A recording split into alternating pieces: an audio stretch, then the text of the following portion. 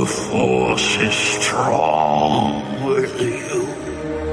A powerful Sith you will become. Henceforth, you shall be known as Darth Vader.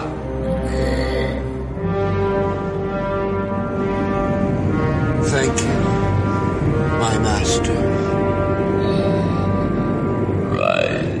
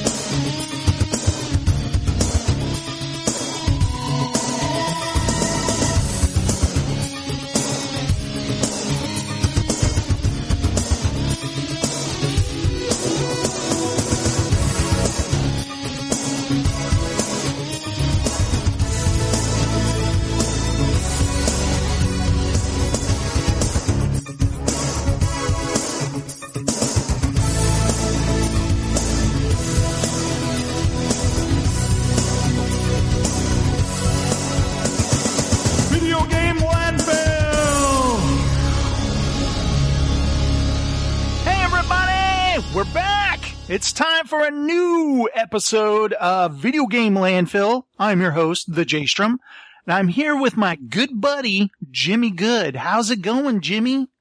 Oh, doing just fine. Thank you so much for having me back on the second show. The maiden voyage took off, and we're still out to sea. Yes, we are. We're in the middle of the ocean without any of our instruments working, and we could starve to death soon. Yes, the cabin fever is setting in. It's good stuff. It's good stuff. But thank you for having me back. It's great. I love being here.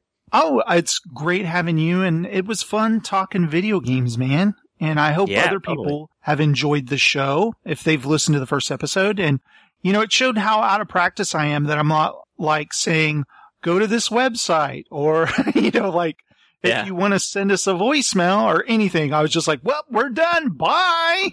You know what? I kind of like it because there's so much of that stuff, especially on like the iHeartRadio podcasts that are like official, that you like hear all this information at the end and you're like, wait, they just gave me like 8 different things to do. Like just one thing. Just tell people to do one thing, I think. You know, makes it way easier. So all I'll say is you can go to etlandfill.com and find all of the podcasts I've ever done.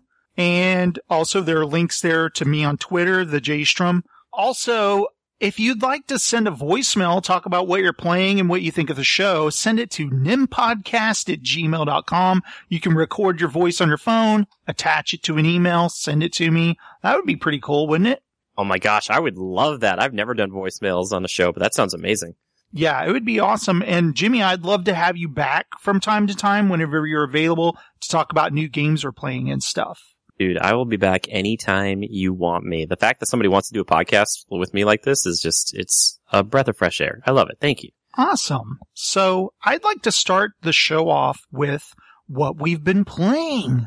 What have you been playing, Jimmy Good? Well, I have been playing a little bit of this indie title. No, it's a bigger game, just came to Game Pass, and next-gen consoles, Series X, PlayStation 5, but it was on the Nintendo Switch before. Yes, I'm talking about Monster Hunter Rise, or as Jason likes to call it, Rise. Monster Hunter. Yes, Rise. I didn't know if you were going to, I was like, yeah, I was trying to leave it open. I was like, I gave him too much time, and then he's waiting for me to say it, and we're both just going to sit here for like 20 seconds. Yes, Rise. It would have been great if we both said at the same time, Rise. Yes, Rise. Which they should have put us in the trailer. That's going to move some copies. But yeah, I've been playing a lot of Monster Hunter Rise. I know that you played like just about an hour, I think is what we discussed earlier. Yes. It's my first Monster Hunter game. Yes, and for me, weirdly now it's my second. I come off Monster Hunter World where I put, if I went back and looked, it's like 500 or 600 hours, which sounds like a lot to some people, but to people who play like MMOs or other Monster Hunter games, they're like, that's nothing. But for me, that's a lot.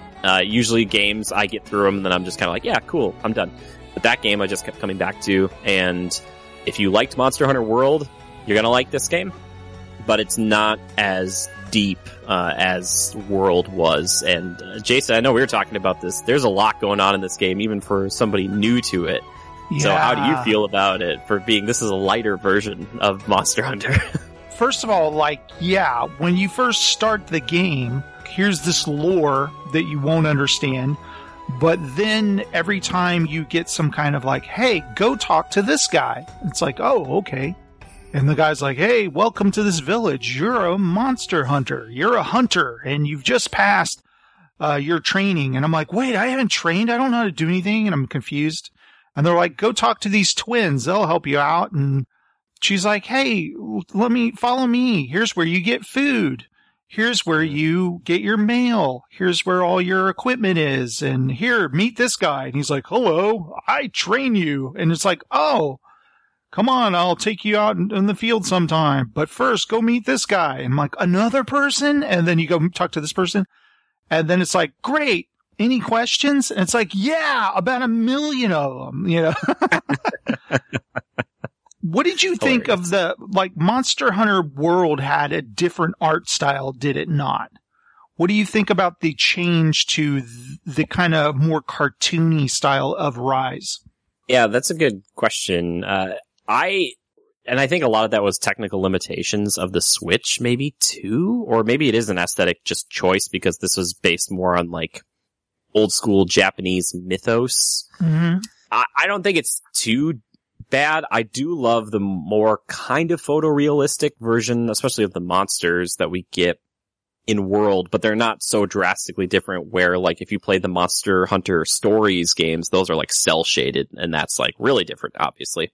Right. But it's just not as detailed and I feel like that was very purposeful. But if you go look at Monster Hunter World, that was my first entry and I just fell in love with all those monsters and how that game looks. And this feels like they're thinking about trying new things for the next one because this is an offshoot. Because in the Monster Hunter franchise, to my understanding, they have the mainline series and then the Forza Horizon stuff. Forza Horizon isn't one of the main Forza games and they just kind of go off and do their own thing. This is the Forza Horizon, right? They just kind of go off and do something different. I remember seeing a while ago, it was a Capcom Direct kind of Nintendo thing where they introduced Monster Hunter Rise, but also a Monster Hunter Stories or something. Yes, yeah. I was alluding to that. It was kind of like an RPG, turn-based, fighting alongside monsters. It's not nearly the same. Just kind of set in a Monster Hunter world, but not right. Not so they're the going same combat. All in on the Monster Hunter thing. I know they've been doing it for years. Didn't it start out on the PSP or something, handheld? Ooh. I actually think it started before that. This is a PS2 thing. I can double check this, but it's really old. It's a very old franchise. And but I mean that with super reverence. Popular. Well, that's the thing. We've seen this now a few times more recently is that there are these franchises that have been very popular in Japan for just ages now. And they've come to the West, but they've not been nearly as popular. And then they start to gain traction. And then finally, one like Monster Hunter World breaks through. And for myself, it's wow, this is incredible. I can't believe they built this from the ground up. But if you look in the past, they've had decades to kind of form this thing and make it perfect the beast that it is. Yeah, right? So that's what I kind of love. Yeah. It's crazy. I did think it was, I like the graphics. I like the style it's in. And I love the village. The village is very homey. It's very, what is the word I'm thinking of? It's very kind of inviting. You just want to chill there. The cantina and all the cat creatures. What are those things called? Well, the palicos. Yeah, there's the palamutes, which are dogs, and the palicos, which are cats, right? Yes, and the palamutes are new, and they are incredible. I love them so much. I do, too. I like how you can hop on them and ride around as a mount, but also they fight for you and stuff. Yes. And you can also, customize their appearance and stuff. Oh, totally. A little quick clarification. First Monster Hunter came out September 21st, 2004 for the PlayStation 2. Wow. Back in the day. At least in North America, that's when it released. And then it came to the Wii in 2009. So 5 years later, they ported it over to the Wii, which is kind of nuts. I do love the idea of it. Fighting monsters, getting loot, getting resources from the dead monster's husk, and using that to to craft things. It's really cool. It's a cool system, and it's kind of cutesy too, right? Yeah, that's the thing, because, like, I am an animal lover in real life, and for some odd reason, I'm okay with this game. I just tell people that, like, Diablos that we're fighting right now is, like, the worst Diablos. It's, like, the evil Diablos, and that's why we can kill it. So it kind of helps me justify murdering them again and again. They're evil monsters. Yeah, exactly, right? They're out-of-control monsters that are damaging the ecosystem. They're harming other animals, and they could kill innocent people. Yeah. Outside of, like, the quick, like, the 30-second, whatever, like, the Bungie devs talked a while ago about, like, first-person shooters, the gameplay loops, where you want, like, 30 seconds to, like, always be this type of thing. I think this is the greatest video game gameplay loop of all time, because the way you said it's like, you go out, you hunt a monster, beat the monster, you take parts from that monster, you go back, you make new weapons, new armor, and you go back and fight that monster again, or different monsters that maybe were harder before, and you just keep doing that, and you just keep progressing. And the gameplay itself is just so fun, even though it does take a little while to get used to, depending on the weapon you want to use. But it really just adds this layer of just nuance and ingenuity to every fight, because none of them are ever the same. And that makes it so much fun. It's just such honestly, I was overwhelmed the hour I played it, but I do know once I play it for a while, you start to learn stuff like any other game. You pick things up on what to do. So it may be overwhelming at first, like most games can be, especially RPG type mechanics, but you get it down after just doing. Yes. And, to your defense though, I felt that way a little bit about Monster Hunter World, and Monster Hunter doesn't do a great job of, like, easing you into the hot tub, as I call it. They just, like, push you in there, and it's just, like, walls upon walls of text tutorials. And if it's your first time, like you said, there's so much, and you're like, oh, okay, there's like a little cat person who's got mail for me. I don't know why I need mail, but I have to go talk to him once in a while, and I talk to this person about training and all this stuff, and you're like, I came here to hunt monsters? Like, yeah. Please? So once you get out there, it's amazing.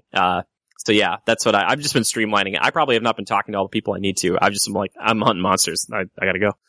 Yeah, I love games like that where also you realize, like, I have like 10 quests that I haven't turned in to somebody. Who does this belong to? It happens. That's one of my favorite things about RPGs is, like, when you have or accumulated the items somebody asks you for, it's like an optional side quest. And, like, if you can go out and get this for me, that'd be great. And you're like, okay, I'll do that. Oh, by the way, I have them. And they're like, oh my gosh, you do? Like, thanks so much. Like, it's like, dude, I did that yesterday, Exactly. It's like, wow, man, you've been really out there farming materials, haven't you? It's just such a cool thing because, like, the one thing that's interesting about this for people who might not completely understand the technical side of it, and I don't even fully comprehend it, but this being on the Switch and being portable, that's a really cool thing. But now that they put it onto the next-gen consoles, the frame rate is crazy. The load times are basically non-existent. Like, I don't expect this to be the same way for the next Monster Hunter. It'd be great if it was, but that's one nice thing about it. So that's why it kind of feels like a weird tech demo for the next Monster Hunter, even though that's like a different team. Like, if they could get the next Monster Hunter big mainline game to run like this with some of these new elements, like the Palamutes or the wire bugs, and they might not have any of that in there because typically, from what I understand, most of the offshoot games do a gimmick that doesn't get put in the mainline games, but I would just love to see the Palamutes come into the new game because they're amazing. Yeah, I need to practice with the wire bug more because it says, like, hit the left trigger, then hit the right trigger, and then while you're in the air, hit Y, and then quickly hit B. And I'm like, wait, what? Let me try that again. It's not working. What? Yeah.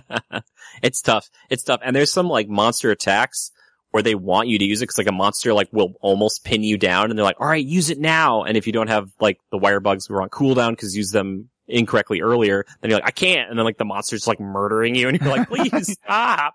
Like, yeah, it's a fun game. I can't wait to play more.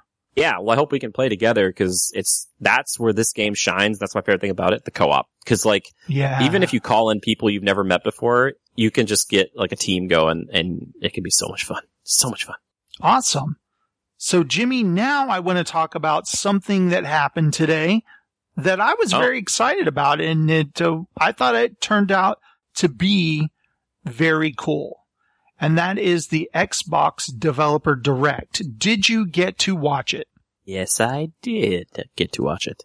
First off, Xbox has done things before. They do like their indie game showcase, and then of course their E3 showcases, but they love to have guys on couches talking about the games, and kind of very slow interviews and occasional, like, here's a little clip of the game or whatever. But they wanted to do something different, more like what Nintendo does. The Nintendo Directs, they just show you game trailers and say, this is coming out February or something like that.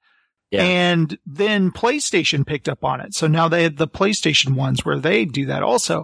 So now finally Xbox is like, maybe we should do that too. And they did, where we actually got to see the developers, which was cool. And because, a lot of people, we just consume games and move on, but there are human beings that create these games, right? Yes. So I thought it was cool. They did it where it wasn't annoying or anything, and they got to introduce their games. What did you think of this format?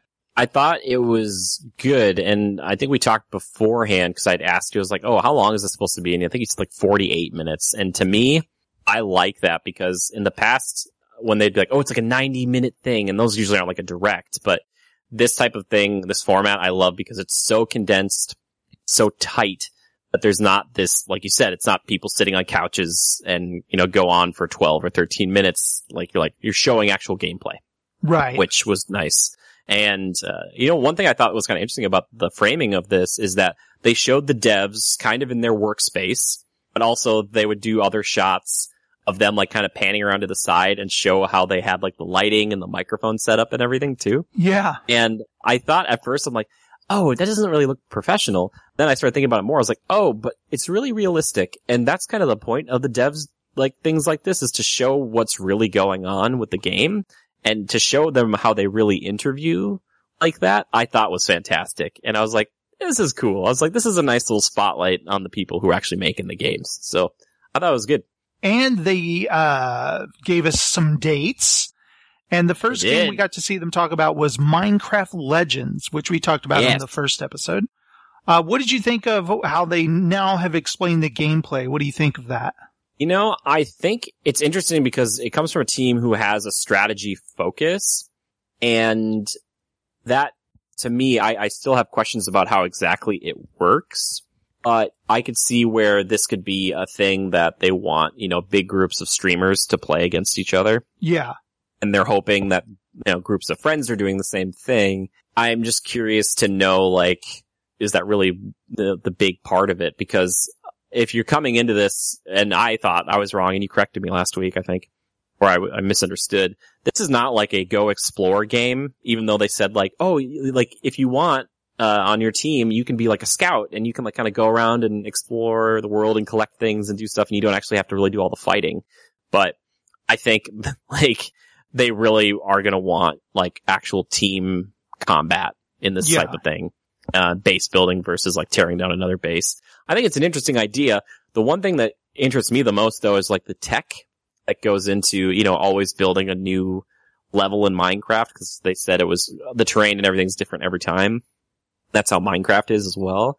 I'm just waiting for one day when we get our PCs and stuff powerful enough to do that with things that aren't just, blocky look of Minecraft, Right. Yeah. Every time you zoom in, it's you jump into the next horizon, Zero Dawn, and your horizon's different than my horizon or whatever. That would be crazy. But yeah, I think it's interesting. I don't know. What do you think about this one? It looks like it would be a lot of fun playing with friends, attacking each other and stuff. And it looks like you can team up.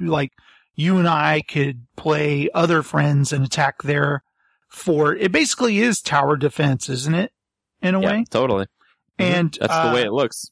I mean, it would be fun. Or we might be yelling at each other. You're like, no, attack the north wall. Or, I don't know.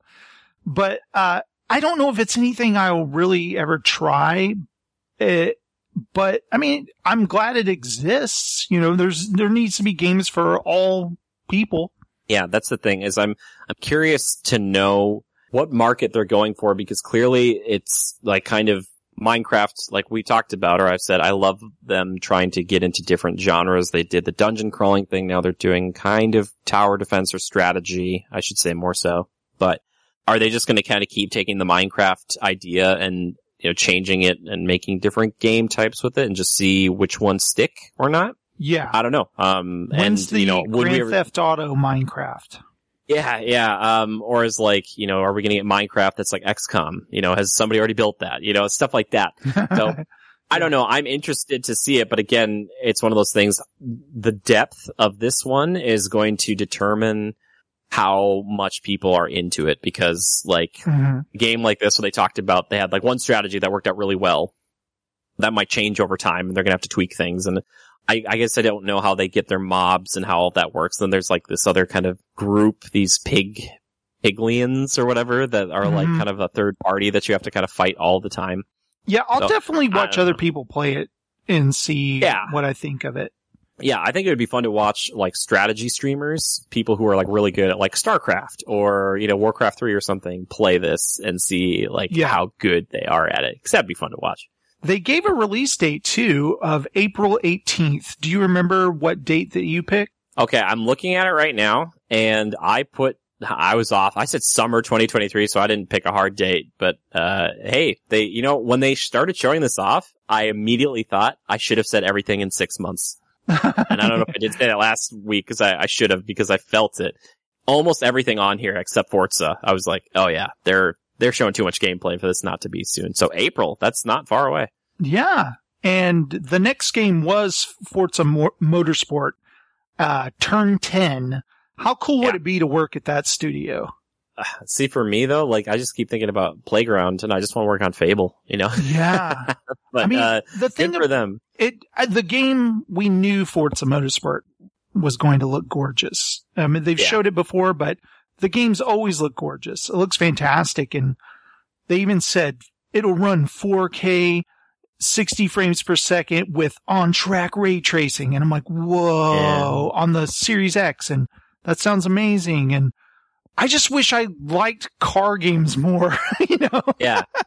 Right. And you could tell that they were trying to also make this less about just like straightforward racing, because they're like, oh, people getting crashes, like you're going to get dirt on your car, and we've got specialized dirt and paint chipping and all this stuff. I was thinking, how far can these games go until they eventually they release a sequel? They're like, we can't add anything because we added everything. Like we started changing how the raindrops fall, or something like that, where it's like every snowflake is different, or something. But they have so much detail. It's crazy. We accidentally created an alternate reality. Yeah, exactly. Well, one thing he was talking about, like all this, spectators or fans, and he was talking about, he's like, oh, they're all fully rendered, 3D, all that stuff. But I wanted him to say they were all individually crafted. Like, I wanted that. He's like, we have thousands of spectators, and like, we made each one specifically. Like, they each have their own cars in the parking lot. They each drive to their very own homes. Yeah, they have jobs. Hopes and dreams. They're like slowly becoming like a sim game that's like a Sim City, as opposed to just a simulating like a car thing. Like we built a sim game underneath the game, the racing game. It's like, why? One of these days when they allow us to walk around and like have more of like a life outside the car, the thing is that team is so dedicated to detail. Like your apartment or whatever you live in will be insane. It'll be like, you're answering your own emails with an actual keyboard that you type on. And you're like, wait, what? What is happening right now? Yeah, that team though, good for them. Like when they were talking about all like the different damage and how the dirt and the paint chip on every car differently, and I was like, my goodness, this is so thorough. Like it's just so thorough. The game looks so good. It really does. It looks great. When he's talking about, we redesigned the sound, it's even more immersive. And I was like, really? What? It just sounds so amazing. And I know they say that with every new Forza game, but it really does always look more amazing. Yeah, well, and it also seems like, and this goes for all the devs in this, but especially something like this where they've been doing it for a long time, they all seem still pretty happy to be working on it. And it's not like something where they're like, yeah, we're back and the sound's even better. It's like, the guy was like, dude, the sound is amazing. Like, you're not even going to believe this. And it's like, oh, okay, cool. Like, you're still excited about, doing this. Cause after a while, I would think it'd be like, how many times have we got the Lamborghini sounding like a real Lamborghini? You know what I mean? Or getting that sound perfect. It's a point of pride for them to make the best racing game on the market, Oh, of course. And for a long time now, and Gran Turismo kind of tried to come back, not to the same extent, but Microsoft a while ago said, Forza, this is a thing. This is one of our, staples, our pillars. It needs to be here. And people joke about it, but for the racing enthusiasts out there, I would love to hear if there's another game that comes close. Cause it seems like right now, nothing comes close. Yeah. I've heard guys talk about you can adjust the tire pressure. They're like, oh yeah. They're getting into that. And I'm like, what? Yeah, right. That's funny stuff. Every time I try to mess with that, in Horizon, it just destroys my car. In E3 when they would always have a car on the stage and they're like, oh, here comes the Forza segment. My joke was always I want to see a car come from the ceiling. I want to see it just descend out of nowhere, like a Ferrari that's Phil, all green. The guy takes off the helmet, it's Phil, and he's waving, and everyone's like, yeah! Dude, that would be such a sick intro if Phil came in a car like that, sped in, and was and he hopped out. He does a donut. Oh my gosh. Or it's in the shape of the Xbox symbol, and he's like, there you go. Awesome. That'd be pretty cool. Now, I will say this. It was a little disappointing we didn't get a date. I know, and that's why I looked at it and I was like, I was happy that I came up with mine from last time, which was fall. I still stand by it. That's a September or October thing. I think they're going to show it a lot at E3, and then they're going to pop it out there at that time. Yeah, I mean, like we said, when it finally comes out and it's great, then it was worth waiting. Yeah. But when you saw the date for Minecraft Legends, I was like, oh, they're all going to get dates. This is great. Yeah, and then it was no, you're not. It was just it's coming out this year sometime. And it's totally. Oh. Now, when they cut to Tango Gameworks, did you hear anything about Hi-Fi Rush before this direct? I didn't, and to be honest with you, right as they went over to it really quickly, my eyes read it as Tokyo Game Show, and I was like, wait a second, that makes no sense. And I was like, oh no. And then they're like, oh yeah, Evil Within. And Evil Within 2. And I was like, oh my gosh, this is a big departure, and clearly this other guy who was in the video was not, he was the guy who it was his baby. It was not, a creative director. Mikami. Yeah, Mikami, he's like, this is not normally the game I would make. Not that he seemed against it, but it was just very different. And the way they handled it, I think was great. First of all, I loved when they first showed it and it looked like a cartoon. It looked like a Saturday morning cartoon. The animation looked amazing. And then all of a sudden I was like, whoa, this kind of looks like, Sunset Overdrive or something, It had this kind of distinct feel and look to it that I wasn't prepared for. And it was like, whoa, what is this? And then they explained this is Hi-Fi Rush. It's like a rhythm-based brawler where you move to the beat of the music. And I was like, okay, well, please explain more. And they did. They said it's not it doesn't mess up the gameplay if you're out of rhythm. It just gives you bonuses and stuff like that.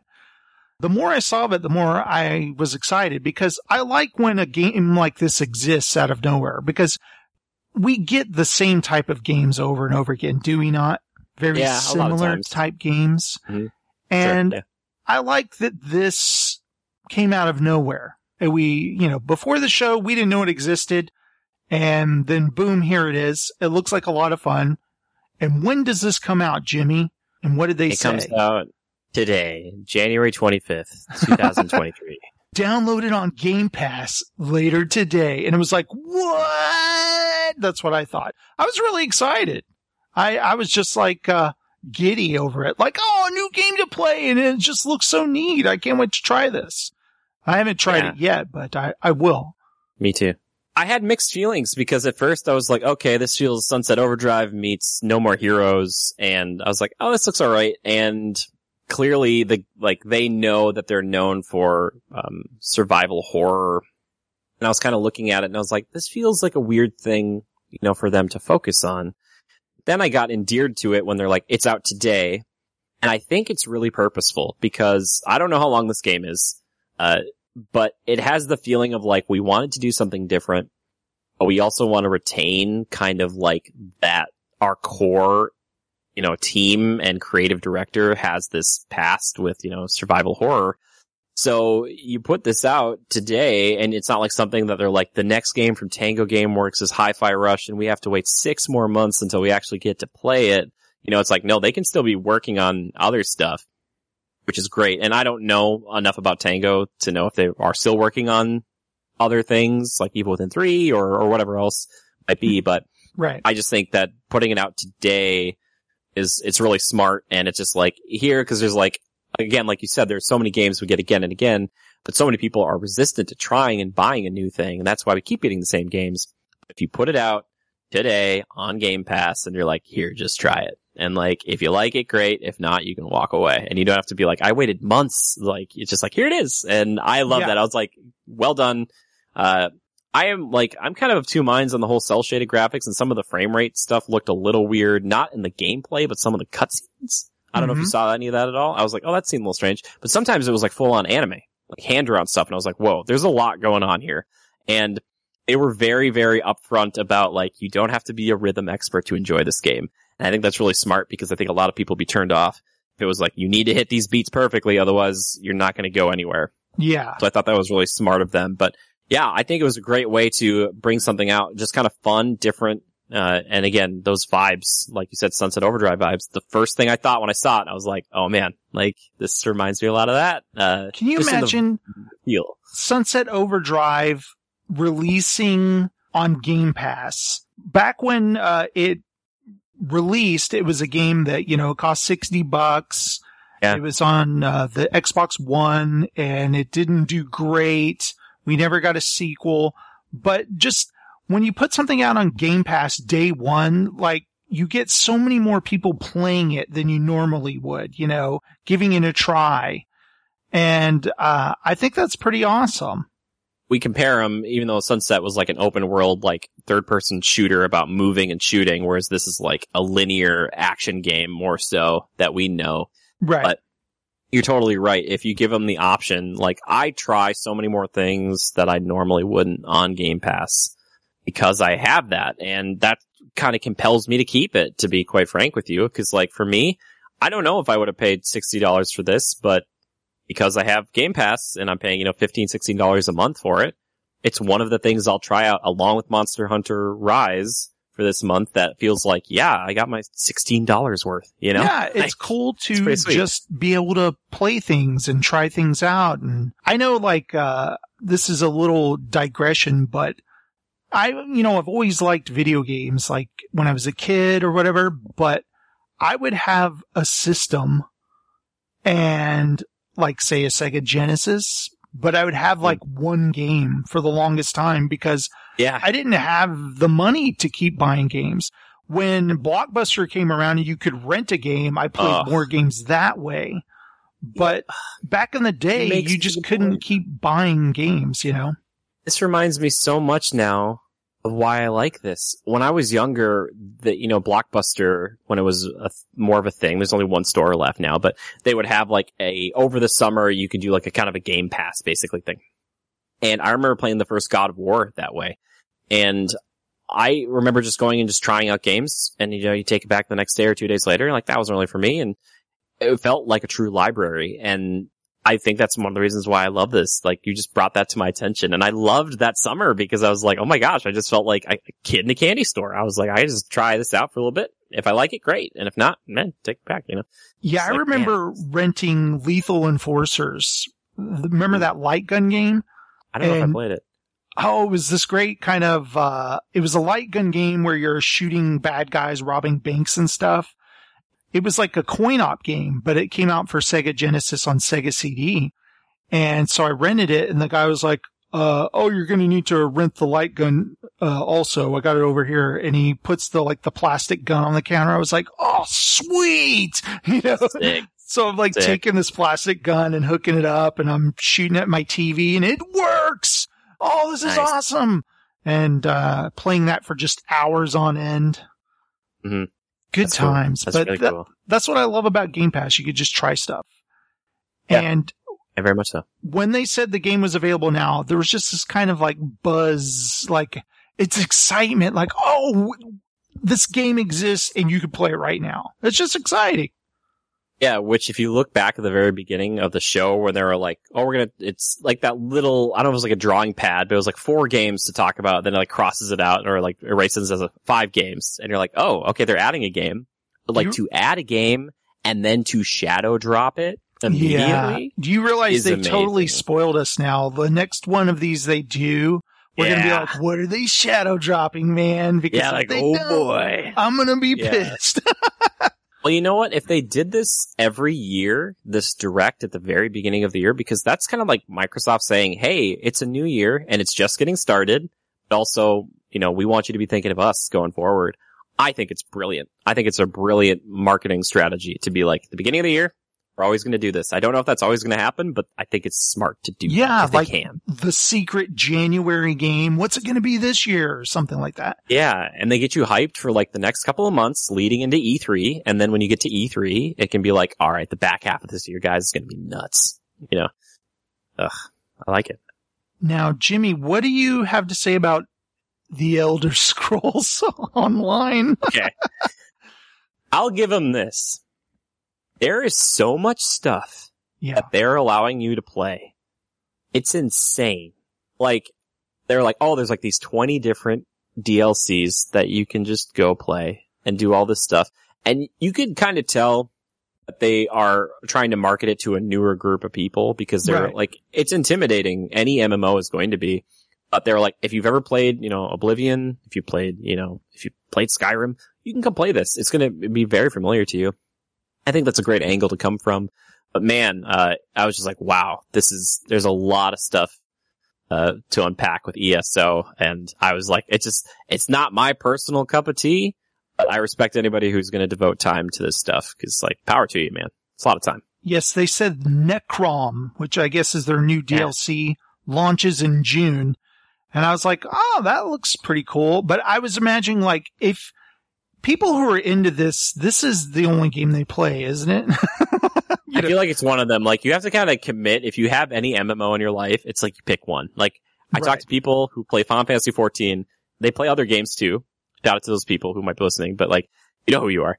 Like, they don't have multiple MMOs typically that they're in. If they're in multiple ones, it's like, yeah, they jump into World of Warcraft when there's a new update or like a big expansion for like a few weeks and then they're done. A new DLC comes out and they just absorb it. Oh my gosh, like almost immediately. And I imagine that's kind of frustrating and kind of flattering for the devs because they're like, we spent months working, years on this thing, and people just like eat it up in like a week or two. And it's like, yeah, cool. What's next? Yeah, I mean, it's exciting. If you're into a game like this, you'd be like, okay, I'm getting Game Pass and I get all the past chapters for free or something. Yeah. I mean, that's pretty cool. I don't have the time, man.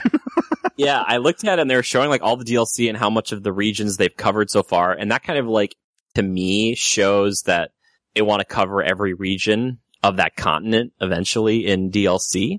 And they put out one new chapter or expansion every year. So they're consistently doing this. So there's a player base, you know, that is probably frothing at the bit. And that's why they have their kind of specialized after the show, you can watch more stuff thing, which I think is really smart because they can tease it and talk about it in the direct, but they can't devote 20 minutes to this when there are people who are going to be either right in and be like, oh, cool, I'm giving this a look in now, or they're going to be like, no, I'm not interested, I'm out.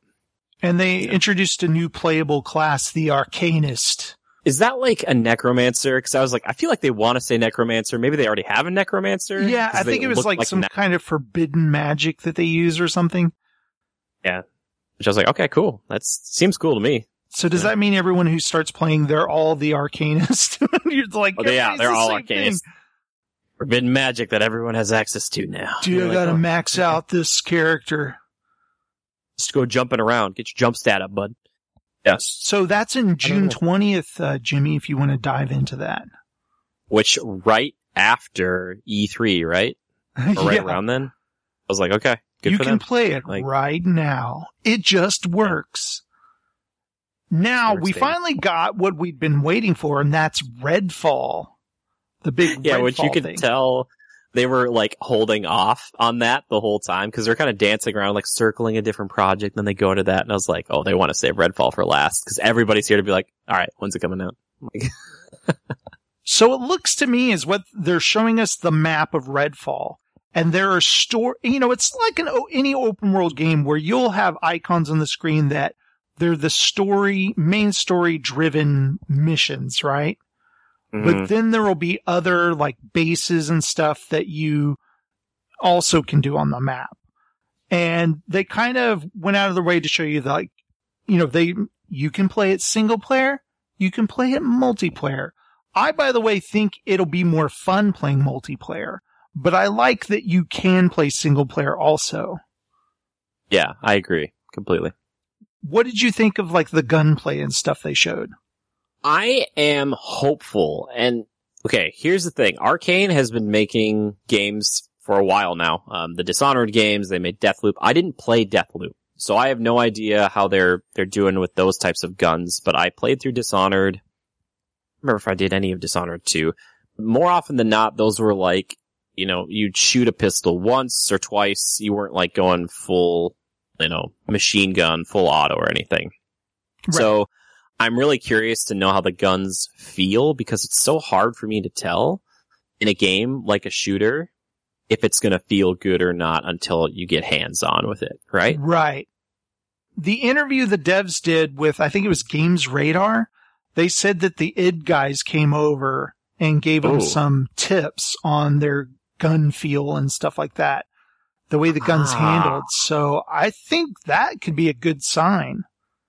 Yeah, I remember that same thing happened back at Activision Blizzard a long time ago. Like the Treyarch people went over to the people at Overwatch back in the day and were kind of giving them tips on like how the guns could feel and how they should feel. And I was like, okay, so that makes me feel a little bit better because those guns, Doom guns, feel good. I don't think, to be honest, they're not my best feeling guns I've ever had in a game, but I think that's great to hear. So yeah, again, it's hard to tell. And also there are like special abilities and you have different types of guns. Mm-hmm. I actually shouted out loud when I was like, oh, there's an ice beam gun. I was like, ice beam. I was like, yeah. Hey, I want to see a flamethrower. Like I want to see that. I want to see weird wacky stuff. To me, that's where the cool fun really lies. There's the character with the robot. I immediately thought that might be cool if you're playing alone because you have a buddy playing with you, I love the little robot and like the little like movements it has to like draw attention. I was laughing out loud at that and I usually don't at stuff like this, but I was watching, I was like, the little robot's like, look at me! And it's like sitting down, it's like wagging its little antenna just like crazily in the air to like draw attention. I was like, that's funny. I like that. And I think that character has the beam weapon. And she had like a silenced pistol. I don't know if everybody can get that, but I was like, ooh. And it looked like you were fighting not just vampires, but like people who were like either turning or just joined cults. And yeah, there's cultists and also this kind of militia type group.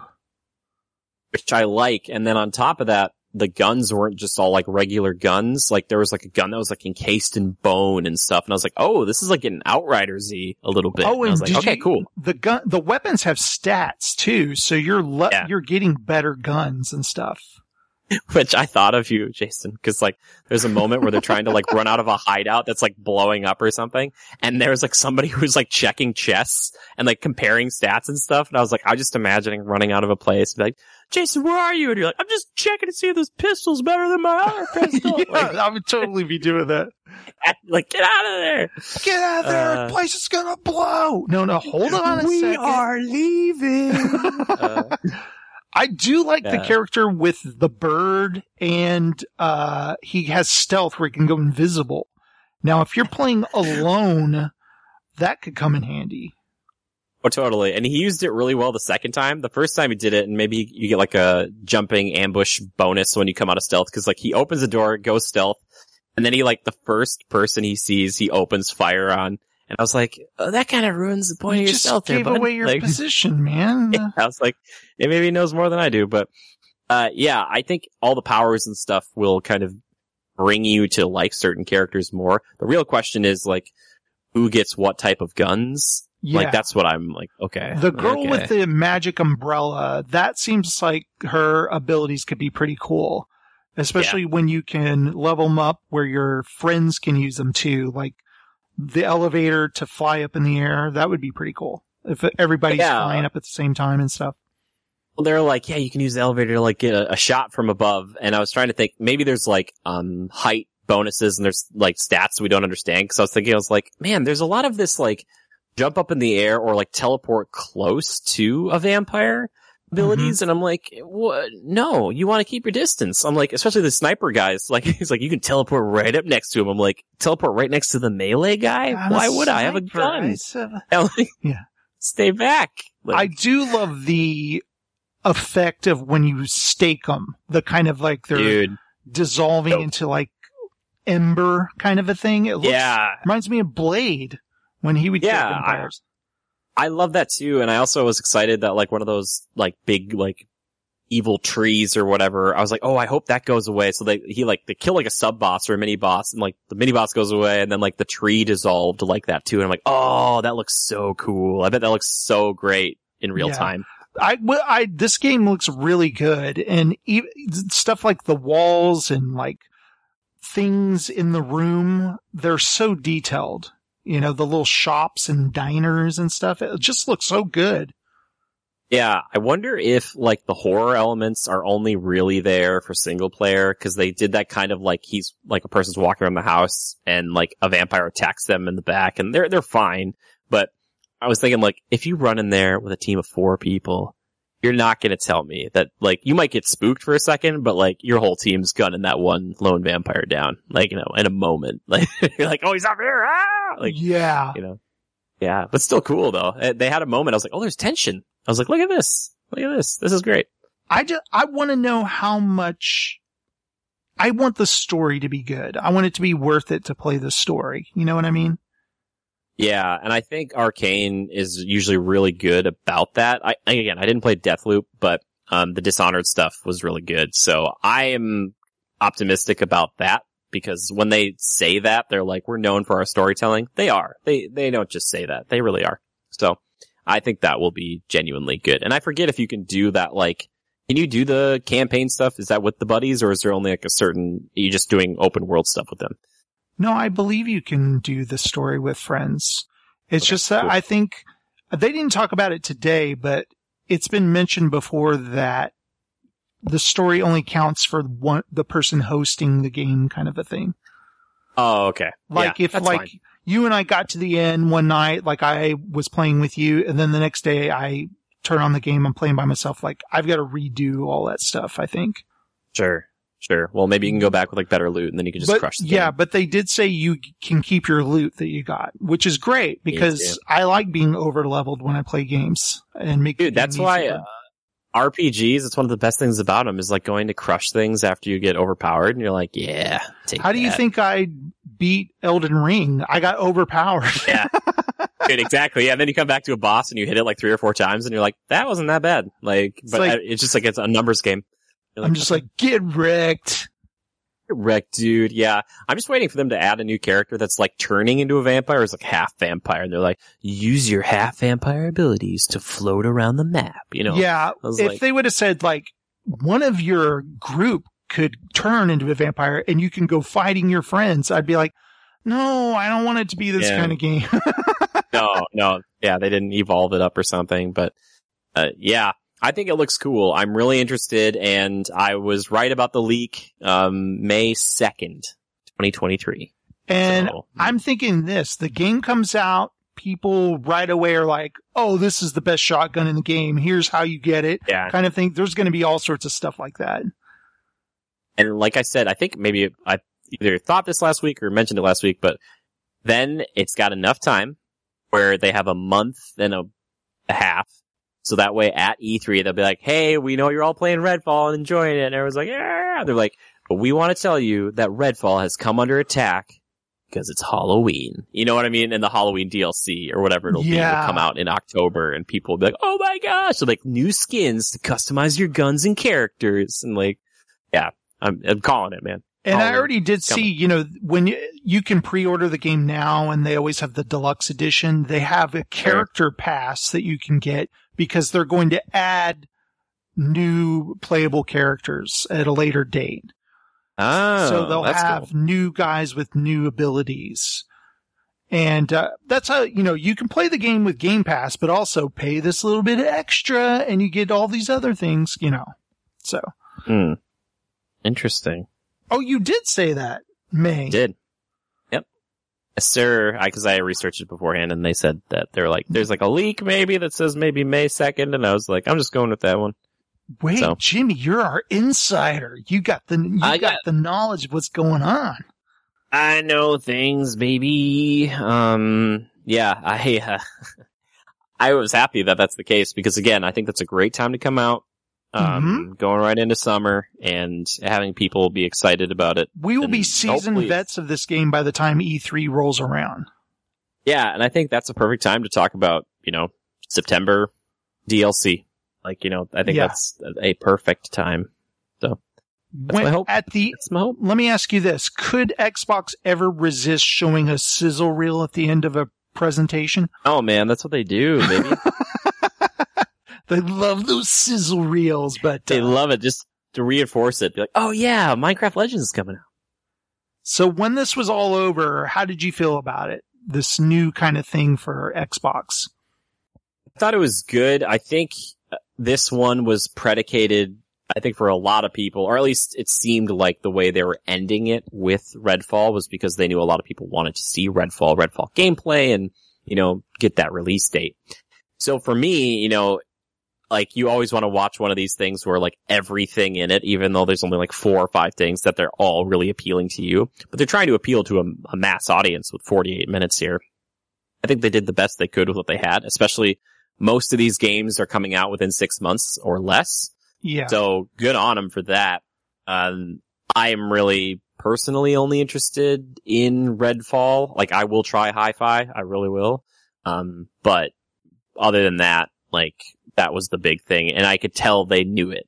Everybody was watching this. All right, come on, show me the vampires. I really, really wanted them to do the tune in this February 14th on Valentine's Day for our Starfield presentation where we'll take you there. And I was waiting for that, but it didn't happen.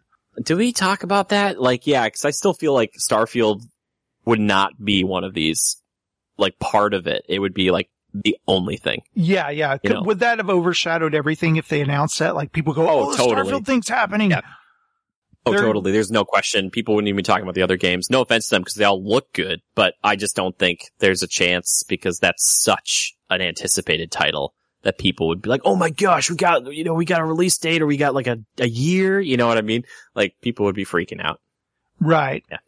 So, I do hope for that Starfield thing soon, but I loved having new Xbox stuff to talk about and get excited about. I thought it was fun. It's fun playing games, being into games, but also learning about new games and knowing what to look forward to. That also, pumps you up and makes you excited too. Now, correct me if I'm wrong, Jason, but are all of these Xbox/PC-ish exclusives? Xbox exclusive. Yes, they're all Xbox PC exclusive, I believe. So now we're starting and we've had things like this in the past with Forza, Gears, and Halo, but now, and a lot of people have said this for a while, they're like, oh, Xbox doesn't have any first party things. They haven't been releasing a lot of first party stuff. I think, and I've thought this for a long time, when those kind of few years of construction or reconstruction where Phil and the team, they were buying up other companies, we're starting to see it. And I think what we're going to get here in the next year, 2, 3 years is this steady stream, big. I'm not talking smaller. I'm talking bigger Xbox first party titles. Oh yeah. And that's a dream, baby. Soon people are going to be like, whoa, there's too much coming out. They're going to be like, there's so much, at first they'd be like, there wasn't anything. And now it's one every other month or every 3 months, there'll be another big game. And Xbox is like, we're cooking, yeah. So that's we're gonna the hope be anyway. Well, I don't have the time to play all these games, Exactly. Yeah. Right. Backlog. we Yeah, they just like quietly shadow drop the next Plague Tale. They're like, oh yeah, here you go. Here's a new Plague Tale. And you're like, what? Like, yeah, I just think it's just cool to see. And I don't think, Redfall's not the first one of this, but it does feel like it's going to start this way, where it's like, okay, we've got the people who made Dishonored and Deathloop, and now they just made this, Yeah. Here we go. So I'm hopeful, fun to man. be excited for the future.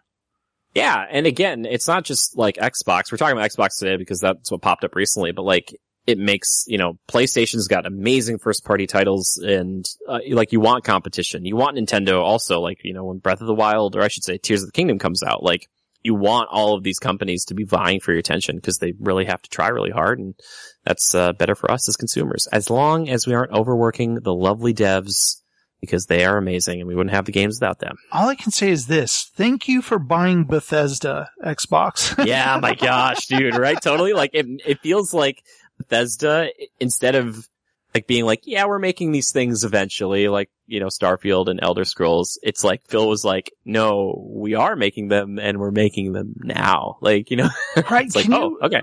Right now, Jimmy, Bethesda, or Machine Games in Bethesda, are working on an Indiana Jones game.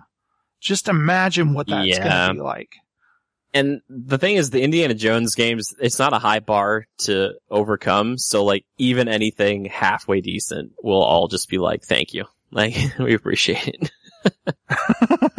So yeah, that could be good, man. I remember they announced that a while ago and we're all like, really?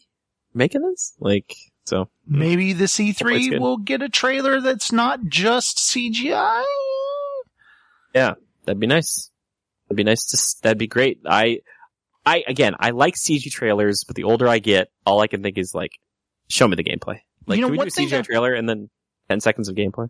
If you go back to that original Redfall CG trailer that they showed at E3 a while back, right? And then what you see now, I would say it's pretty close to their concept. I mean, I don't feel like we were like, this isn't what it seemed like it was going to be. I think they did a good job conveying what the game was.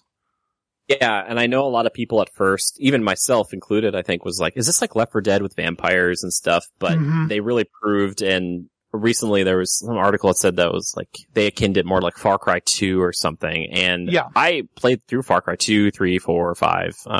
So it's definitely had a little bit more of that kind of like tougher enemies, kind of, going over a bigger map, not just fighting hordes upon hordes of stuff.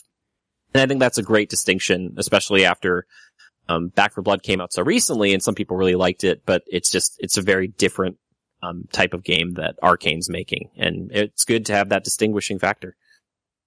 Did you play through Far Cry 6? Not yet. I'd like to someday. I always enjoy the Far Cry games. I think they're fun. Did you? No, I did not, but I'm waiting for it to hit Game Pass, and then I'll play it. I feel like it's inevitable. I looked it up the other day and it was like half off. It was like $30 or $29.99 for Far Cry 6. I'm like, this isn't on Game Pass yet. For some odd reason, Ubisoft feels like they're not going to get maybe bought up, but like, that's another one. I'm like, a lot of those games after a year or two, I'm like, they feel like they could go on Game Pass. Oh, yeah. Like, do you remember it was like was it a year ago or 2 years ago? They said Ubisoft Plus was coming to Xbox. They didn't say it was going to be on Game Pass, but they said it was coming to Xbox, and we haven't heard any more about it since then. Yeah, no. It would be cool if they did like EA, and they was like, you'll get 3 new Ubisoft games a month or something. I don't know. That would be pretty cool. We were hearing about financial stuff with Ubisoft recently, and like, I'm sure all the companies have talked about it, but like, again, if Microsoft bought them, how crazy would that be? The big Assassin's Creed from now on is only on Xbox and PC. Like, that would be that crazy. Would be nuts. But they already have so many studios. Who's going to manage this stuff? I don't know. That's the thing. I'm like, they bought up so many, and like, that's great because they're more protected than being out by themselves. Maybe they don't have as much autonomy as they once did, but they are getting stuff done, which is great to see. So I don't know. I'm not saying that every company needs to be bought up by one of the big 3, Right. But at the same time, it's just like, I start to have these ideas where I'm like, okay, like when Insomniac, like I always associated it with PlayStation. They did make Sunset Overdrive, a long time ago, which was an Xbox game, but now they are like owned by Sony. So it's like, okay. It's like, okay I wonder to what dream. The next thing will be. It's okay to dream, but also I like having Capcom be its own thing. Capcom should not get eaten up by anybody because everybody gets to enjoy Monster Hunter then. Right. They're their own agents. The more people that get to play, the better. Exactly. Yeah.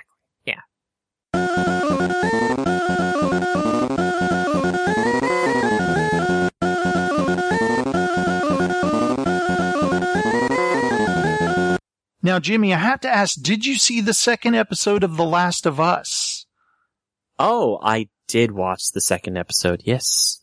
I thought it was really cool the way it opened again in the past, showing before the kind of outbreak happened. What did you think of that opening there? I thought that was way more interesting to me than some of the additional stuff we saw in the first episode. Not that anything in the first episode was inherently bad. I just felt like it felt so meaty and overwhelming. Mm-hmm. Whereas this felt much tighter. And of course there's it's a half hour shorter. So that helps too. But this was like one of those things that I was like, oh, now you can tell part of the story that you couldn't tell in the game, because it'd be weird if like Joel went to sleep one night and they like cut to Jakarta 20 years ago, and he'd be like, okay. Or it'd be like, so this is what you read on a piece of paper, rifling through a cabinet or something in the game. Yeah, yeah, exactly.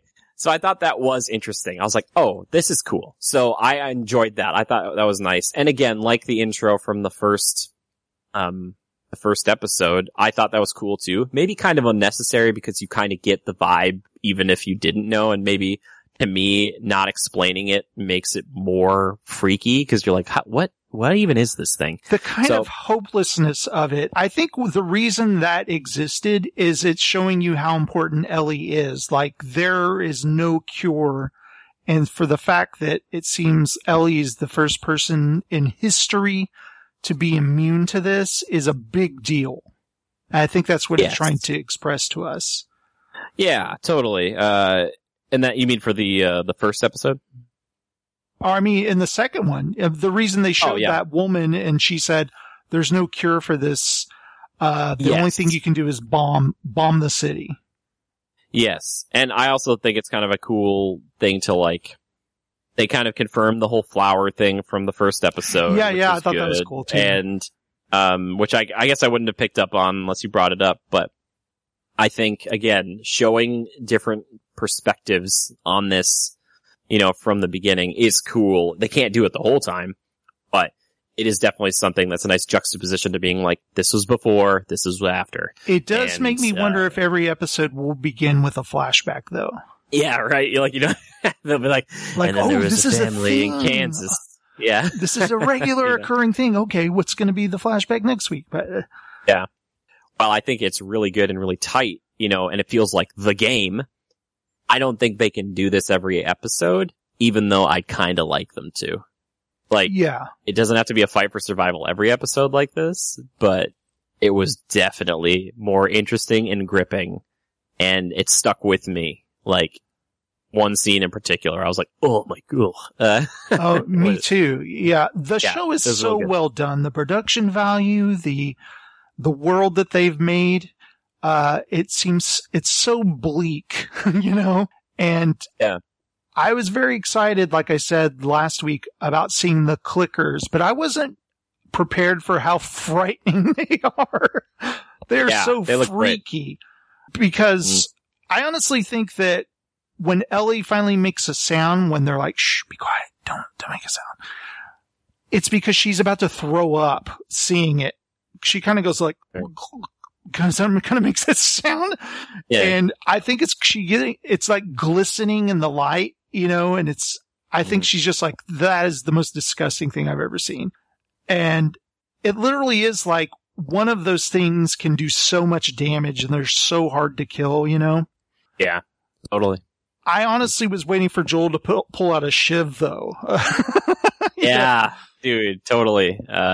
Which side note, I was watching another show where like a guy was like, they're sneaking around as like a special forces unit and they were going to take somebody out with a knife. And I was like, oh, he's going for like a silent kill. But then the guy he jumped, like was ready for it and like spun it around and stabbed the guy with a knife. And I was like, oh, there's a nice little expectation subversion. Was that Jack Ryan? Dude, it was Jack Ryan. Dude, I saw that episode too, and I was like, oh, he should have just shot him. Yeah, and then the guy even says, he's like, you couldn't have just shot him. And yeah. I was like, he totally botched that stealth kill, didn't he? All right. And I was like, you know what? If I was one of these people, I'd be like, I got this. Yeah, and I'd probably do the same thing. I'd be like, yep, yeah, he did stab me in the gut with my own knife. Yes, he did. It's like, yeah, it didn't work out the way I planned. Oh. Yeah. Side note, Jack Ryan is great, and it's on Amazon. You should all check it out. It's wonderful. Yeah. It's super good. We finished the season last weekend. Nice. I gotta go finish the season myself. But anyway, sorry, The Last of Us. Yeah, I think they've done such a great job with making, like you said, the world look so bleak. It looks just like the game, which is kind of impressive to me. Like the amount of make a hotel lobby that is flooded, and it's like, okay, like I think about that. I'm like, oh, that's a lot of work. And I know I shouldn't be thinking about the production side, but being someone who's in the industry like that, I look at it and I think like, man, they did have a lot to make like this world believable, and they've done it. And I really respect that portion of it. It's really good. I love the moment where they're on the balcony of the building and they see all the infected down there. Yeah. The directing, they don't show a close-up of them. We only see them from a distance, and you see them all kind of moving weirdly in a weird pattern. And Ellie's like, they're connected. And she's like, actually, they are. They all work through the fungus. Like, it all communicates to all of them at the same time. They're, if you step on the fungus, they will sense it. And I thought that was a great new addition that's not in the video game. Yeah, I was kind of two minds about that, because at first I kind of missed the whole gas mask and spores thing, because like anytime in the game when you have the gas mask on, for some odd reason it felt like it was way worse, because you're like, you go into an area and you're like, there's spores everywhere, like put your gas mask on, and you're like, this is going to be really bad because they're here for sure. But with the tendril thing, there's a cool new kind of like addition or plot point where that like, if you were to walk around in this world and you inadvertently step on one of these things, it could alert some of them really far away, and they come running for you, and you have no idea, and it would be too late before you could like kind of figure out what to do. Right. And I think that definitely makes for crazier moments like we see at the end of this episode. Yeah. Remember how I was like, I'm not so into the tendrils in the first episode? I thought it worked much better in this episode, because once they kind of went into how it works with the fungus and you step on it and everything, it's almost Borg-like in a way when you think about it. They're all kind of a hive unit type of thing. And I guess maybe all you need is one of those to get inside your body, and it's going to take you over, kind of a thing. Yeah. And I almost thought of it almost like little spider legs or something in the first episode, but now I see it's just like little tiny, the fungus kind of stretching out, like reaching for you kind of a thing, more than like a vampire from The Strain or something like that. Sure. Still loving the cast. Anna Torv is Tess. She did a great job. Unfortunately, spoiler alert, if you played the game, you know that her character's not going to last long. But they changed the way she meets her fate in this episode than the game, and I actually like the change. I forget how it goes in the game. How does it go again? In the game, you get to the Capitol, and all the guys are dead. And then Fedra shows up, these guys in a truck, and they're getting out, and they're coming inside. And Tess is, revealed that she's been bit, and she says, take the girl and do all that stuff. I'll hold them off. And so you just hear gunshots, and then in the game, you can clear you don't have to leave. You can actually stay there, kill all the guys, and then go up, and you look down from like where you're at, and you see Tess is down on the ground dead, like they gunned her down. Oh, okay. So in the show, they made it like, instead of holding off humans, she's holding off the infected while they get away. And just the way this was directed, I love when the infected are alerted and you see it's kind of out of focus and like hundreds of them getting up and running. That was so creepy. Like they're kind of overdoing it with like the massive horde of them because like, I think it works better in TV than it does in the game because in the game, like you fight a couple here and there, like there's no way. And I don't know how often you even see a horde like that, but like the point is that they are, like you said, tough to kill. I think there's a cutscene where you see them running and Joel slams like a garage door type of thing shut. Okay. But I don't think it's as many as you just saw on the show, though. No. Yeah, it's like, that felt way more like The Walking Dead or like 28 Days Later or even World War Z, where it was like, there's just so many. You know what it honestly reminded me of? What? Days Gone. Oh, dude, yeah, your beloved. Your beloved Days Gone. The great Days Gone. That was Neil Druckmann's tribute to another Sony property. There you go, yeah. But the way that Tess died, it haunts me. I don't like it, and I know that's purposeful. Mm-hmm. I also just kind of hate the horror trope of why she was in that position. Because it was like, she just couldn't light the lighter. And I'm like, of course. Like, that scene was very creepy. The way the thing sidled up to her, kind of like just very calmly. And I think what the show was trying to convey was that she was turning already. Yeah. Okay. And that she was having issues with her brain function.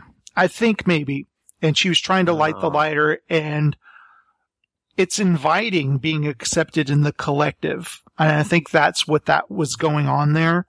Oh, okay. That's better than what I thought, which was more of like, she was just freaking out and she just couldn't do it. And she's like, I'll let this thing freaking kiss me or whatever. I was like, okay. Yeah, no, they weren't attacking her because she's infected and they know it, is what I was feeling.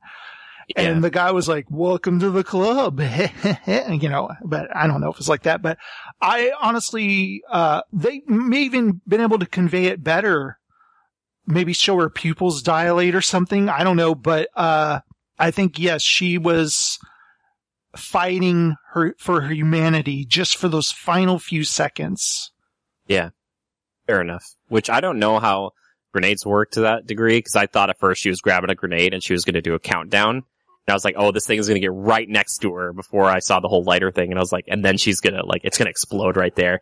But I was thinking like, oh, there are some other different ways you could have probably done this, but it's totally fine. When she dumped the grenades on the ground, I was like, actually, hold on to a grenade. Yeah. Yeah, I think a lot of people were thinking, why didn't she just hold on to the grenade? But I thought so. I was like, stressed, She's stressed, but she was not stressed enough she figured out what to do in that moment. She's like, all right, I'm going to start dropping over the oil drums here and grab the grenades. And I was like, just start lobbing the grenades at the door. Like, maybe you can do a little bit of damage here. I would have done a bigger last stand, I guess, but, I thought that explosion was going to be way bigger, but I think they tried to make it realistic. Cause I was like, oh, the whole building's going to explode. I'm like, that doesn't make any sense. Why would the whole building explode, Jimmy? You know what I really, loved is when they come to a door that's blocked off and Tess is like, I'll go around, you guys stay here. That reminded me of the game. Cause there's a part where you have to send Ellie through the wall and you just wait there for her. Uh-huh. And you're worried because she's out of your sight. She's like, okay, I'm good. And she like unlocks it or whatever. Yeah. I love that. Also, did you think of Joel when they go into the room and all the soldiers are dead and they're like, what do we do now? I was just like, you loot the corpses for bullets? Yeah. Yeah, right. Like, okay, we got a shotgun here. We've got some extra shells. Got some clips over here. Yeah. I love the moment where they're like, they met that first clicker in the museum and then they're like, we're kind of trying to get away from it. And they go back to like stealth mode. Then they're like hunched, like him and Ellie are hunched behind cover. And I was like, oh my gosh, it's just like the game. And then I was like, to really seal the deal, they need Ellie to like run out in front of Joel, hunched over, knock over paint cans and stuff, and the clickers don't know. Cause I remember that happened a lot back in the first version of that game. Yeah. Where Ellie was kind of like, they would never ever spot her, It's like, oh, yeah, okay, she is in the line of sight, but they don't see her, Yeah, or just knocking things over and stuff and like, making sound. It was like, Yeah, I was going to say there's a shot where she's hunched over, and it reminded me of the game exactly. When you're sneaking around and she's just sitting there, like, hiding. That was so cool. I don't know why they didn't, like, throw a rock or an item down a hallway. Because I was like, I thought for sure they were going to do that sort of thing. Joel needs bricks and empty bottles. Yep. He needs it. I can't wait for the moment where he builds a bomb or something, where he crafts something. Dude. You know that's going to be in the show, right? Which, we're going to get more of that, which is good now, because as much as I did like Tess, she and Ellie, they really focused on in this last episode, which is totally fine, and it just kind of overshadows Joel. And so he didn't really feel like a main character, except that moment he had, at least for me, with just him and Ellie. But now you can finally get to build that relationship, because that is like the cornerstone of the show. Like, yeah, that's it. He lets his armor that's covering his heart fall away, and he, loves Ellie and wants to protect her and all that. But right now he's still distant Joel, he's all business and all that. So, and also Ellie changes a lot over the course of the story. So I'm really curious to how that happens. But I'm just excited to watch the show. I was really excited to watch it this Sunday. And I was like, oh crap. I think it was like 8:30, and I realized, Last of Us is on. I could watch that now. And I turn out all the lights and I watch it like that. And then when it came to the creepy clicker part, I was like, man, I should turn the lights on. Yeah, right? Yeah, it's creepy. It's very creepy. Yeah, but it's weird. Now they don't have their leader, Tess, who it's like, it's like good and bad. It's like, I'm just curious because they have 7 more episodes for this season, and I'm so curious to know where it ends. You know what I mean? Because it's like, does it end with the first game? Are they just getting started? There's a lot they could do. I'm not sure. I was thinking a lot of the game and what we'll see in the show, because really they cut the downtown part a lot of what you do in the game, which is fine. We don't need it to be exactly like the game.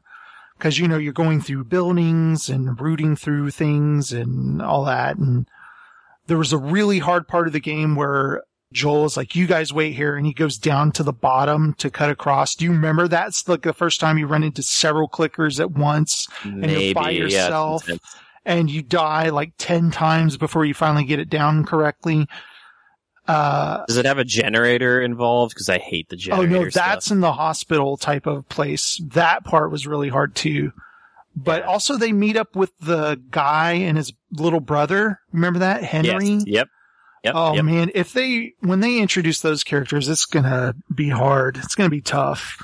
Just knowing what happens to them. But remember they go through the sewer and they find this old habitat where like these people were living and teaching their children and stuff, and they're like, oh, this seemed like a great place. I wonder what happened. I hope they do that. Yeah, that kind of stuff, which again, the production designers, and they do like some shots where they're sneaking around the museum where there's like, there's one that was like, infected, but it was like part of the staircase, and you could tell they spent a lot of time making that like a real thing. So they had like a little quick shot of it, and I was like, imagine you're the person who made that, or the team who made that cool thing, and they're like, well, the camera picked it up for about 3 seconds. You're like, good. Like, I love that they did it. The reveal of the clicker from Ellie's point of view, she had never seen anything like that. And she's like, what is that sound? And when it comes in, it's just, you see her, she's kind of like, I don't like this at all. This is creepier than anything I could have imagined. Well, she has seen one because one bit her, right? And she also does an impersonation of one. Well, she was bit by the infected. Oh, and she hadn't seen like a full-on clicker. Yeah, the way the lore goes, it's like the infected, and they have mushrooms growing out of their heads and stuff. But the clickers, they're very old. Remember what Joel says? She says, how long do they live? And he's like, I don't know, maybe 2-3 months. Some have been walking around for 20 years. I think the clickers are like the super old ones who've just been, they've had it grow and take over their brain. And the ones that just have little tendrils out here and there, they're not as old. Sure. Yeah, but I've put that all together in my head. I don't know if that's true. Yeah, right? No, you might be right. So I don't know. It's one of those things that like eventually would probably solve itself over time. Like, you know, if you just kept locked up long enough and you'd be like, all right, they'll all turn into that wall thing eventually. Like, you know. But, yeah, because in the game, of the show. In the game, it kind of made it seem like the ones that are like stuck to the wall, eventually what happens is you're a clicker, but eventually you just explode and you expel spores everywhere. Is what I was thinking. Yeah, which again, for the production design, maybe the spores would be also worse because it's like we spent so much time making this place look so cool and messed up, and it's just covered in spores. And they're like they had to put like a filter on it, and it's like, oh man, like come on. What I can tell is special about the whole property of The Last of Us in this show is that you're still thinking about it when it's over. Yeah, they do a really good job with it, I think, and I'm just curious because again, like I would be fine if this was a one season, you know, limited series thing and they did it just once, you know, and then a few years later, maybe Ellie comes back and they do part 2. But right. I don't know if that's going to be the case. We'll see. Yeah, they do need that actress to age a little bit, don't they? Before they do the second one. Yeah, that's the thing is then there's a lot to that second one and there's so much more, like double. It's just, oh man. One thing that I think would be very cool and would upset a lot of people if they change the ending from the game on the show. And Neil Druckmann said, this is 2 different universes, people. This is going in a different direction. Would that drive you crazy? Yeah, but then again, like, you know, it doesn't like, does my opinion really even matter? Like, you know what I mean? Like, they'll do whatever they want to do with it. It's like, Neil didn't take my advice. Yeah, no. That's why, again, like, I played the first game. I have not played the second game. I'm sure it's a very high quality game. I felt like that had such a great ending to it. And I was like, I kind of like the ambiguity of it, even though there's also like a big choice that's made. I don't think if they wanted to continue the show that they would change the ending. Cause that would be like, I don't know. That'd be bold. Yeah. Very bold. I don't think that will happen, but I just imagine that. Like, what if my gosh, did happen? People would lose it, man. They would lose it. The thing is, and I get it why they would, because like I said last time, it's like we are Joel, right? Like the people who played through the first Last of Us, and they're like they get you in such a mindset of the things you do, and it's like you and Joel are symbiotic, and you like every move you make, you're like, yeah, that's what Joel would do. That's what I would do. We are one. So when it comes time to the end of that and he makes a choice and it doesn't really let you make a choice, I didn't even wait a second. Like really, I was like, no, like this is how it's going down. So I am super curious, man. Like, and again though, I want to care about them in the show and we haven't had really any time with we have a little bit of time with Ellie and Joel together. But not enough to be like, all right, let's see what their relationship's like. Right. And we will get more, and we'll be tuning in this Sunday. Or Monday. I watch it the day after. I'm just like, really? I'm like waiting for it. Yeah. I'm like, I asked my sister, we've been talking about it, and I said, have you watched it yet? She goes, no, I'm going to wait till Wednesday. And I'm like, what? Why? She's like, I'm going to let it build up. And for people who let it build up, kudos to you. Like, if you want to watch 2 or 3, maybe the whole thing at once. Yeah, like, I'm going to wait till they're all out, and then I'm going to binge watch them over a weekend. It's like, okay. I don't know how to I will do say, that. I like doing that with certain shows like Star Wars The Bad Batch has been coming out recently. Mm-hmm. And like, the problem is if you find an episode that you don't like and it's the last episode you can watch, you're like, oh, I wish I had another one to go watch right away so I could like, you know, get to it. But yeah, I see the merit of both. You know? Yeah, I've only watched the first Bad Batch and I kind of forgot about it and I was like, oh, I think I have like 3 episodes to watch or something. Dude, the last, I don't know, there's a racing episode, which I found kind of boring last week. It's fine. It's not bad. But the one before that and the first 3 episodes of the season, man, I've got a Bad Batch shirt. My mom bought me a Bad Batch shirt for Christmas. Cool. And I was like, how did you know I liked the Bad Batch? And she's like, I saw it and I just knew it was something you'd like. And I was like, oh my God. So yeah, episode 3, season 2 of the Bad Batch is so good, dude. Nice. You'll be like, is this a kid show? Like they're shooting droids and stuff, but you're like, seems not like a kid show. Like, yeah. I don't know, man. It's underrated. Go watch the Bad Batch. I need to catch up on that. So good. So good.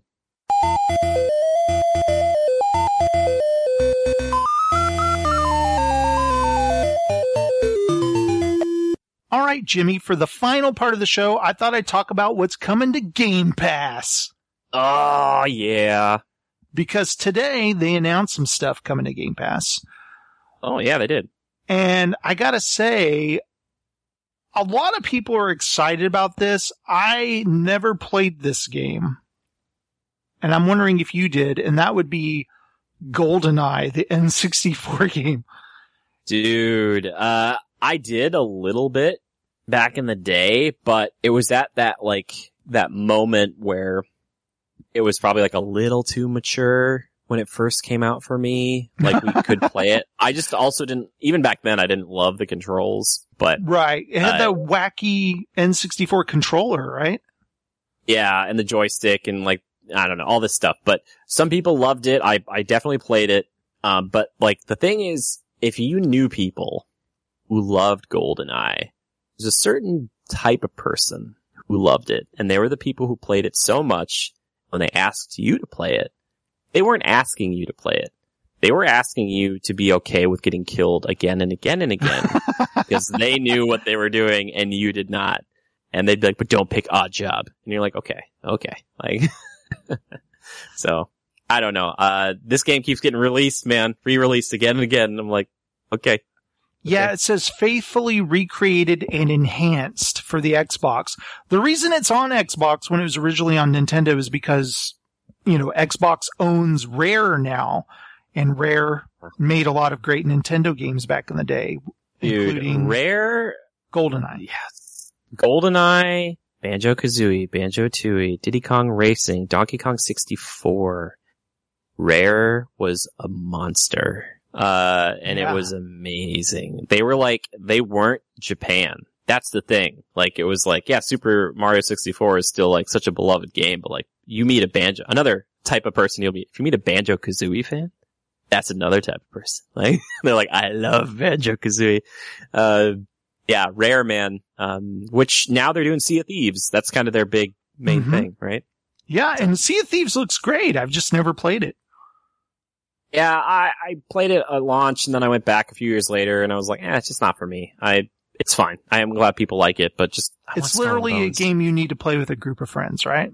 You could play by yourself. You totally can. They have one player ships now and stuff, but I don't know.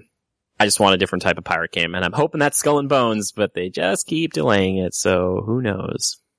So, GoldenEye comes out this Friday, January 27th. And then January 31st, Age of Empires 2 Definitive Edition, which I'm sure a lot of people are excited about. I've never played a game like that. Strategy games? Yeah. Mm-hmm, are you into strategy games at all? I am. I've only recently started trying them on the actual console because I usually like them on PC. But, yeah, I think a lot of people will be excited about this. We have JoJo's Bizarre Adventure All-Star Battle R coming January 31st. Have you ever watched JoJo's Bizarre Adventure? I watched the first episode and I was a hard out. You know what's funny is Ollie loves JoJo's Bizarre Adventure and was telling me about those characters. I was like, wait, what are you talking about again? You know, Jonathan Joestar and Jotaro Kujo. And of course, I can't believe I remembered that. But it sounds very imaginative and stuff. It is. It's very over the top and very wackadoo. JoJo! Like, I love anime. It's just not my cup of tea. Now, there's another game coming out. It's a game preview, which does that mean when it comes to Game Pass, it's like, this game isn't finished, but we want to see what people think of it. Is that what it is? That's the vibe I always get. It's called Inkulinati. I have no idea if I'm saying it. Can you repeat that, please? Inkulinati. An Perfect. ink-based strategy game straight from medieval manuscripts where a rabbit's bum can be deadlier than a dog's sword. Take your turn in Inkulinati's duels filled with unexpected tactical depth and humor. Embark on an ever-changing journey, build your own bestiary, defeat medieval superstars, and collect perks to unleash special powers. Wow. Okay. Watch out, Splatoon. No, I'm just kidding. They're coming for you. Here's what I think looks kind of cool. February 7th, technically, it's not in January, but it's in the same list. Hot Wheels Unleashed Game of the Year Edition. Get ready to drift, boost, jump, and crash on the iconic orange tracks with the most beloved Hot Wheels cars. Hot Wheels Unleashed is coming to Game Pass on February 7th. Is this different than the Forza Horizon 5 thing? Yes, this is actual, it looks like the track is in, your bedroom and you're driving the little cars. I thought I heard good things about this. Yeah, it looks pretty cool. Yeah, I like that. I re-downloaded Forza Horizon 5 to try out the Hot Wheels stuff, and they're like, you're actually going to have to buy that expansion. I'm like, come on! We're going to need some cash up front. Yeah, you want to see those orange plastic roads? You're going to have to fork it up, buddy. Now, Jimmy, I think I've seen you play this game before. It's a game preview coming January 30th, RoboQuest. RoboQuest? You've seen me play RoboQuest? I swear you've played this game on, you streamed it. And maybe it was a demo or something. Maybe. I don't remember RoboQuest. Available now with PC Game Pass and coming soon to Xbox consoles. Blast your way through hordes of evil bots in procedurally generated environments in solo or two-player co-op. Upgrade your build as you progress and defeat powerful bosses. Be ready to dive into the futuristic world of RoboQuest and help mankind find the mysterious, long-forgotten Haven City. Wait, I should say it like this. RoboQuest! I was waiting for it. I was like, I hope he hits the echo button. Maybe that isn't the same game. But also, Hi-Fi Rush, of course, came out today, and you can play that now if you want to. Just let me say, feel the beat as wannabe rock star Chai and his ragtag team fight against an evil megacorp with raucous rhythm combat. How do you say that word, Jimmy? Raucous, there you go. Raucous rhythm combat from Tango Gameworks comes Hi-Fi Rush, an all-new action game where the world syncs to the music. Raucous. Don't forget to burn your enemies' corpses after you've killed them. Oh, this is a different game? I'm sorry, this is a different game. So, Jimmy, that's what's coming to Game Pass. Are you excited? Yeah, I'm interested in a few of those things. And again, besides just Monster Hunter Rise and Hi-Fi, like I said, I'm going to try it out. That feels like enough for me. Yeah, Rise. It's cool to see it, and I'm curious to see what they do, because it seems like Xbox has their foot on the gas and they're ready to roll, and it's cool to see. I'm like, go for it, guys. I want to see it. Also, this Friday, Dead Space Remake comes out. Not on Game Pass, but you can buy it for $70. $62.99 if you have Game Pass. But, that looks really good. And maybe eventually it'll be on Game Pass because it's part of EA. Yeah. But I don't know if you'd ever be, or do you like scary games, Jimmy? Not typically, but I have an interesting history with Dead Space. I played the first one in college, and I remember sitting and playing it with a friend of mine who lived on the same floor of the dorm. And in the beginning of the game, Isaac is trapped on this ship, and he's watching these two people talk to him on a monitor, and they say something that's like, oh, Isaac, we're sorry, we can't repair this, or you can't get off here. And I was playing with the buttons, and at the time, I hit it just perfectly to do the curb stomp animation, where he takes his foot up, and he just stomps it on the ground. And my buddy who was watching laughed so hard because it looked like Isaac was acting out of rage, because they were like, sorry, Isaac, you're going to be trapped in that ship. And he's like, oh, darn it. It's so funny. Darn. Yeah. So he's like a little kid, but yeah, I really do like Dead Space. I think to me it was more compelling and interesting, and less, it's freaky, but it's less, I don't know, intimidating because it's sci-fi than the Resident Evil stuff, which feels a little more close to home sometimes. So I gotta say, I'm intrigued, but I don't know if I have the nerve to play it. too scared. That's okay. That's fine. You don't have to play it if you don't want to. Yeah, just remember, if you ever play it, don't shoot a necromorph in the head. Shoot it in the limbs, because that's where they're weakest for some reason. Right. If you had a lightsaber in Dead Space, wouldn't that be helpful?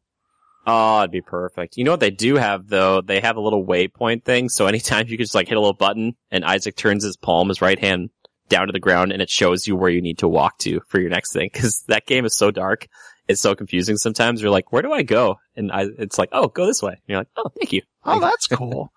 You know, my younger sister, Vanessa, she loves horror games. She told me that she plays games with all the lights off, preferably at night.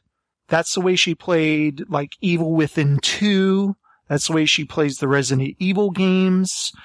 Most recently, what is it she played? She played a horror game most recently. What is it? I can't remember. But she said she was about to start playing a Fatal Frame game. And she goes, I gotta wait till tonight. I'm gonna play it in the dark. And I was like, why are you doing this? I keep an eye on her, man. I would not, I'm not scared. I play in the bright of day with the blinds open with sun rays beaming into the house. I have Christmas music blasting behind me. You know, it's just like I'm going around, it's like jingle bells, jingle bells. So like, I'm gonna play this with the sound off and, I mean, I think I liked scary games more when I was younger, but now I'm just like, I don't have time for this. I don't want to be scared. Yeah, right? No, I don't have time for that. That's why I'm playing Hi-Fi Rush. Exactly, yeah, exactly. Hey, if Mikami says it's okay, then, you know, that's fine with us. Yeah, that is crazy that I think it was funny they had a sense of humor about it. Like, if people are afraid of this game, I'm doing something wrong. Yeah. Which again, it was funny because like you could see that like it probably wouldn't have been his first idea to make this type of game, but he's like, you know, we're gonna do this, and he leaned into it. I'm like, good for you, man. Like, good for you.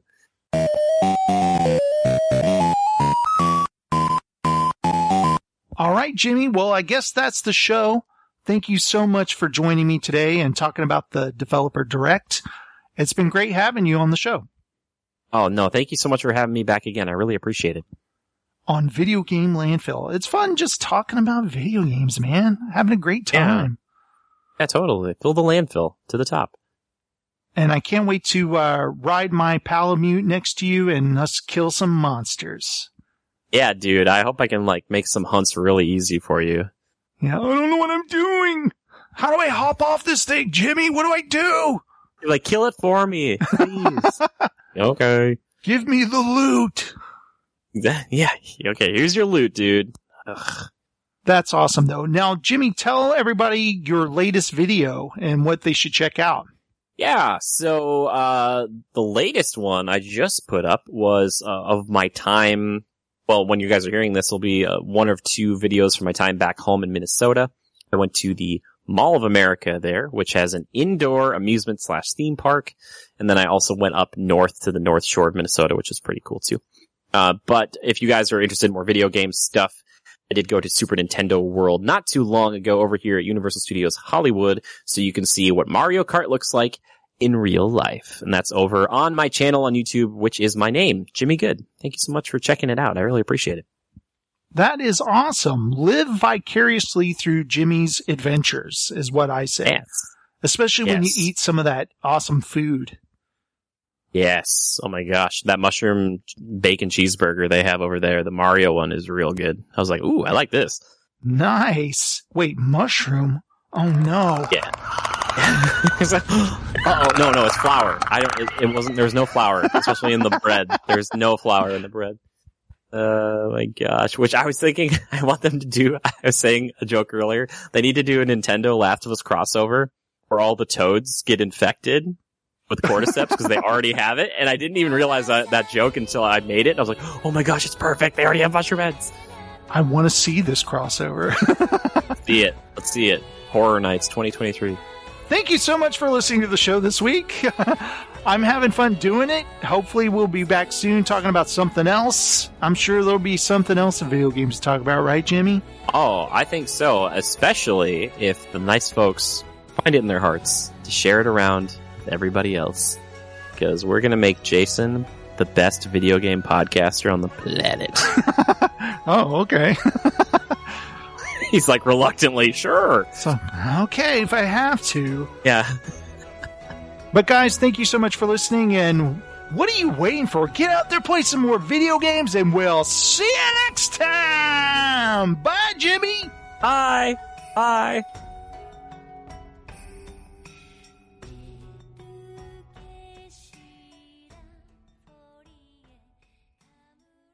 Right. Now this is podcasting. Casting.